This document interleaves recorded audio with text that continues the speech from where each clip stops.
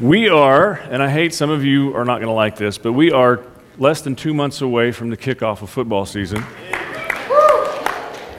And it's very interesting when football season starts, and I look at our staff and I watch our staff, it's very obvious who they cheer for, all right? Everybody knows that Jay's going to cheer for Georgia, okay? What? For whatever reason. We know that Cooley's going to cheer for the Gators, and we know that, wow. I don't get this excited about the sermons, but I talk about their teams. We know Joel's going to cheer for Florida State. And you're going to be the only one that claps for this, but Katie cheers for Texas A&M. Says she's a Maggie. All right? And for Stacy, if we were to line up a football, a basketball, a baseball, and a golf ball, she would know which one was the football. Okay? All right? All right?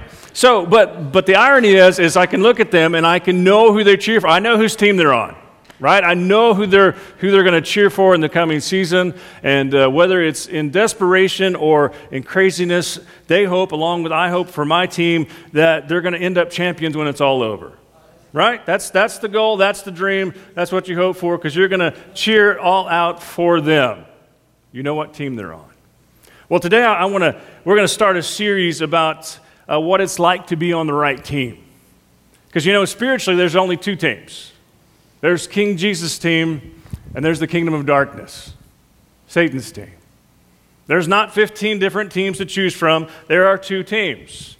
And so we're going to talk about what it looks like to be on the right team. What are the qualities of someone who follows Jesus? What does it look like to follow him? And you may be misthinking where I'm going with this, but you'll catch on pretty quickly. So we're going to go through Romans chapter 12, and we're going to look at all of the verses there in the coming weeks, and we're going to look at what it looks like to be a follower of Jesus in 2017. And so today we're going to look at the first two verses, and it's going to set the stage on how all of this works. What is the foundational principle, the foundational reality for those of us that follow Jesus, and what we should look like as we follow him. So just as some background, we talked about Romans last week, but Romans is the first 11 chapters are Paul's great theology presentation. He teaches the foundations of the faith, and you get to chapter 12, and Paul begins to tell us how to live and what we're supposed to live like and what that's supposed to be like. So he moves from theology to a very practical reality. So we're Romans chapter 12, verses 1 and 2, page 1137, if you're using the Pew Bible. Romans 12, 1 and 2.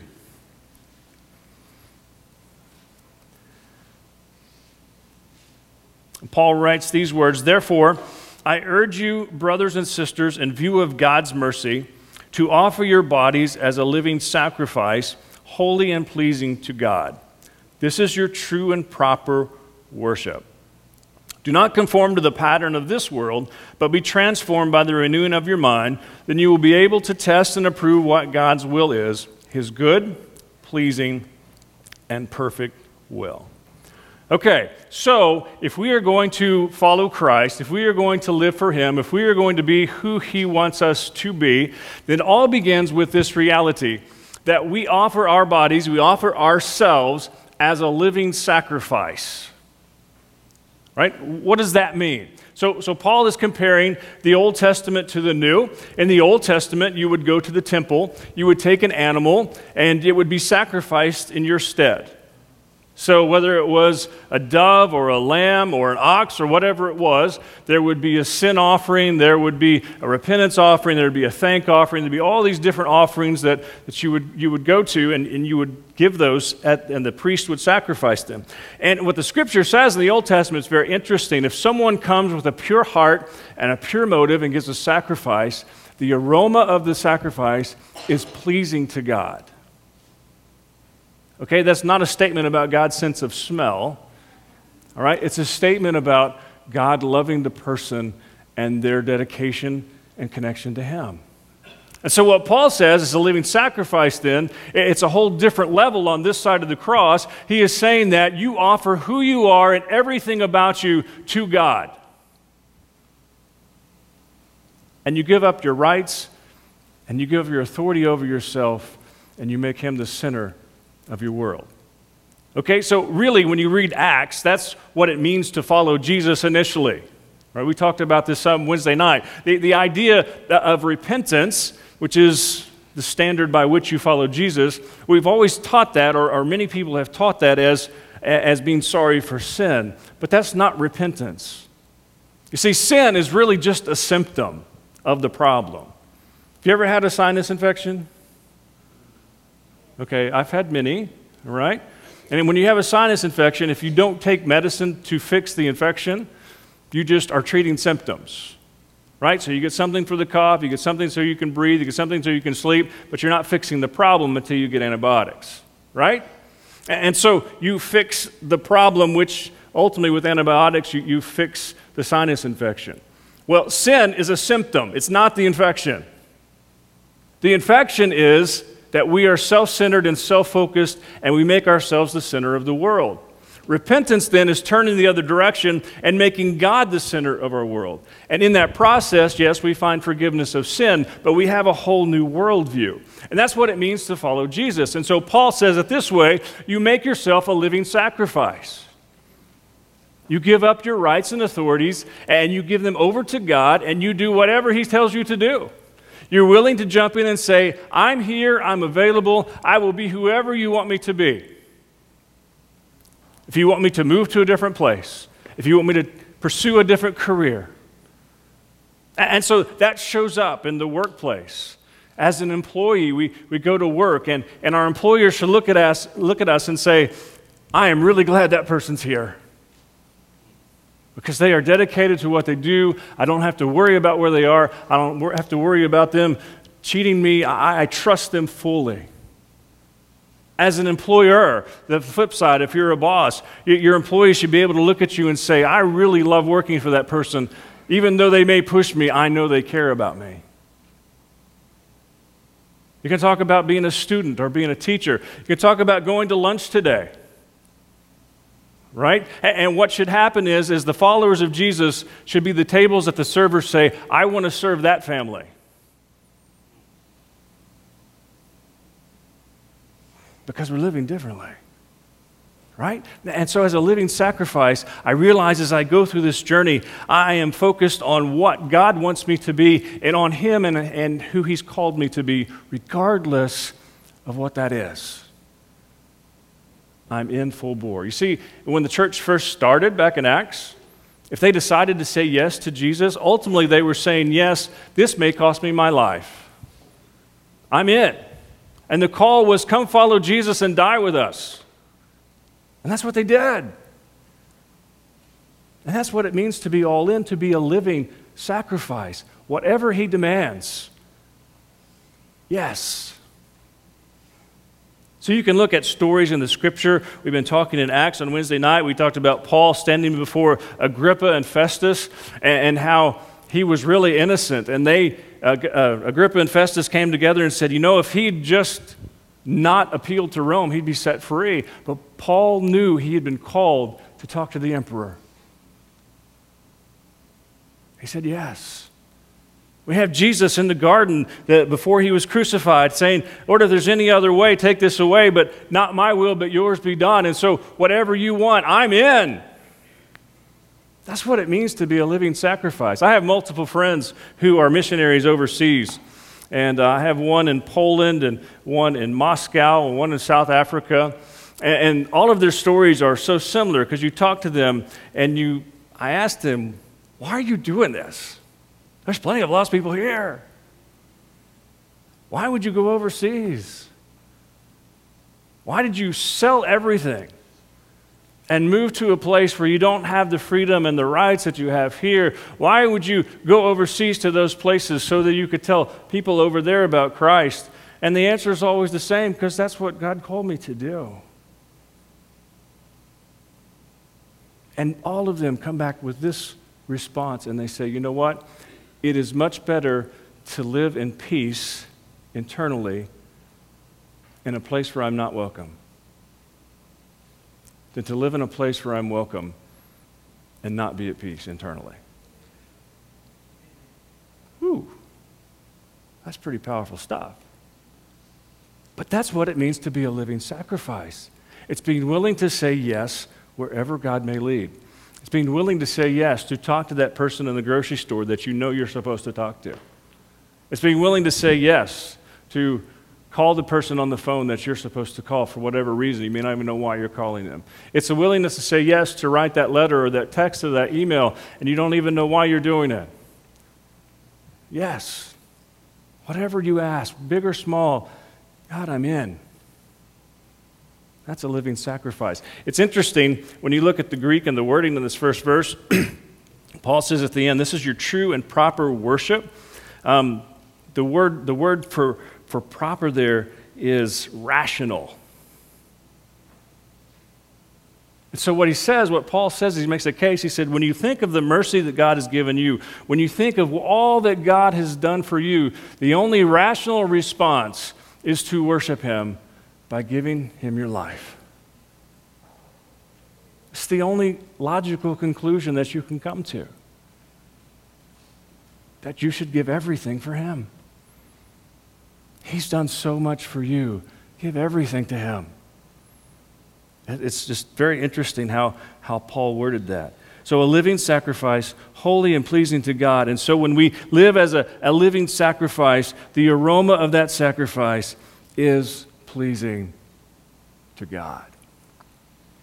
So he goes on to verse 2 then, and he begins to tell us what this living sacrifice looks like. Do not conform to the pattern of this world, but be transformed by the renewing of your mind. So a living sacrifice is someone who does not conform to what the world does. So the idea is that there should be a difference. When people look at us and look at people who are not followers of Jesus, they should notice a difference. Okay, that should be obvious. Now, please don't hear me say what I'm not saying. I am not saying this means that we go on Facebook and tell people who don't believe like us that they're horrible people. That's not the point. And the point of this is if they're different than us, whether it's in word or deed or online, it's not to condemn them. It's about focusing on us. Right? That was the whole Jesus. Why do you worry about the log in your brother's eye when you got a splinter in your own? Or a splinter in their eye when you have a log in your own? All right? Because the log in your eye is a lifelong project. Right? Focus on your log in your eye. It's you've got to worry about. And so we've got to quit trying to make everybody else like us. That's not what Paul's saying. What Paul is saying is we need to live our lives the way God has called us to live. He's got the rest of it. Okay? So we're living sacrifices by not being conformed to the pattern of this world, but being transformed by the renewing of your minds. And the word renewing there means to renovate. To renovate. Here in Murray Hill, we have a lot of people buying houses and renovating them. And so they will start in an old condition, sometimes even a dilapidated condition. Someone will buy the house and they will recondition it and make it totally new. And it's totally transformed into a whole new building. That's to renovate. And so what Paul says is the way that you are a living sacrifice is your mind is completely renovated. That your mind is completely transformed. It's made into something completely different. It's a total renovation of who you are and how you think and your character and how you live and how you treat people. It's a whole new reality that is made true inside of you. But here's the key.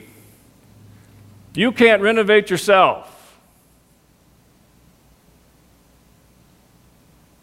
You can't renovate yourself. You have to be willing to let God renovate you. The last few days, Ladine and I have made the transition to becoming Murray Hillians. Is that right? Is that how you say that? Are we Murray Hillians now? We live in the hill, whatever. And so it's been a 4-month-long process of putting our house in the market and staging it, then after it sells, packing it, and then finding a new place to go. And then finally on Friday, we closed on both properties, and this weekend we've moved in to our new home up here on Sappho. And there's one thing as we reflected last night and we looked back over the whole process, is there's absolutely no way we could have done it ourselves. No way.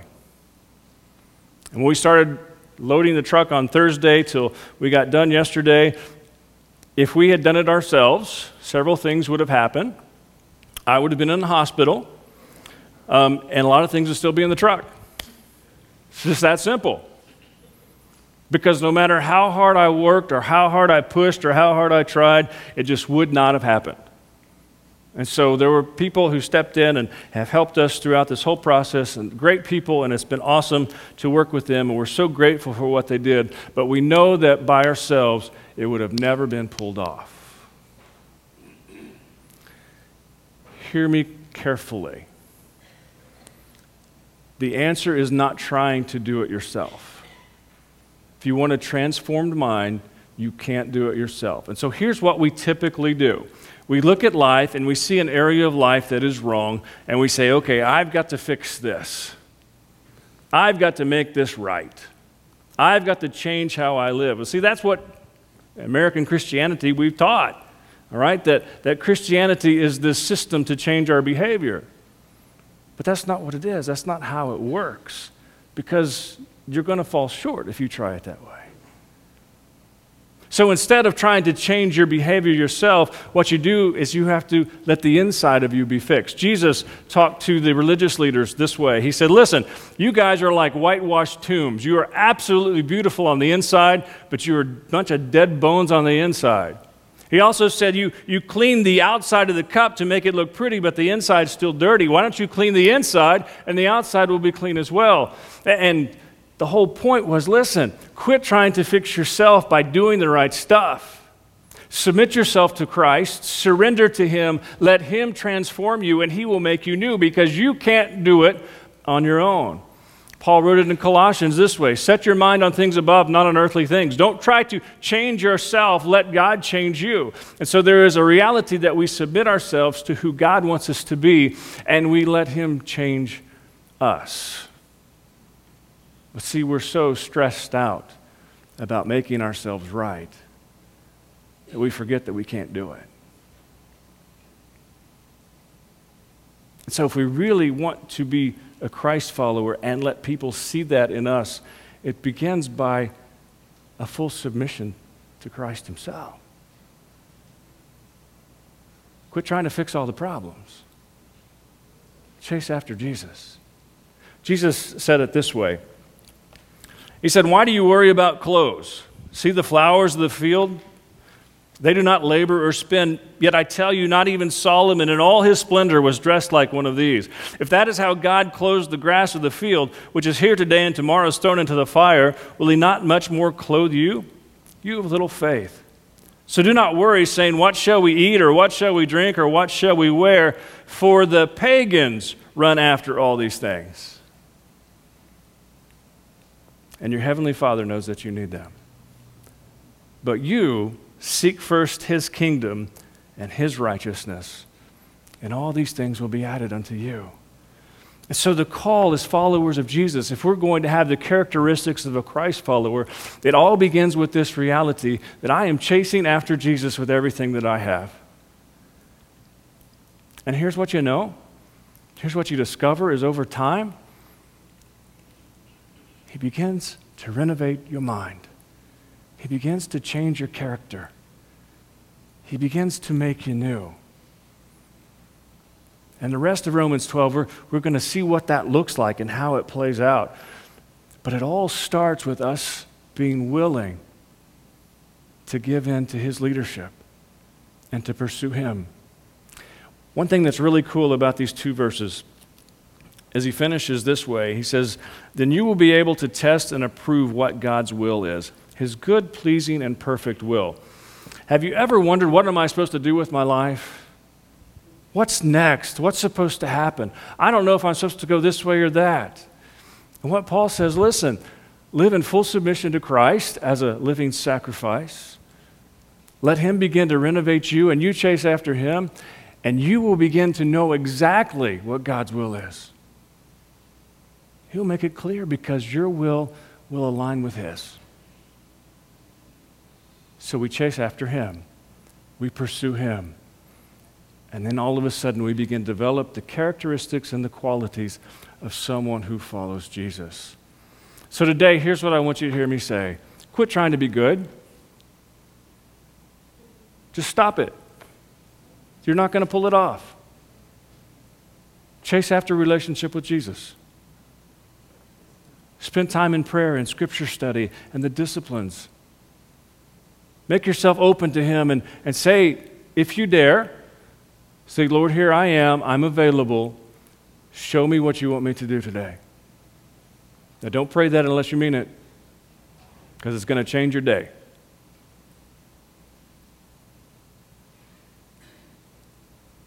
But the qualities and characteristics of a Christ follower begin as living sacrifices, submissive to Him, willing to say yes wherever He leads. Let's pray.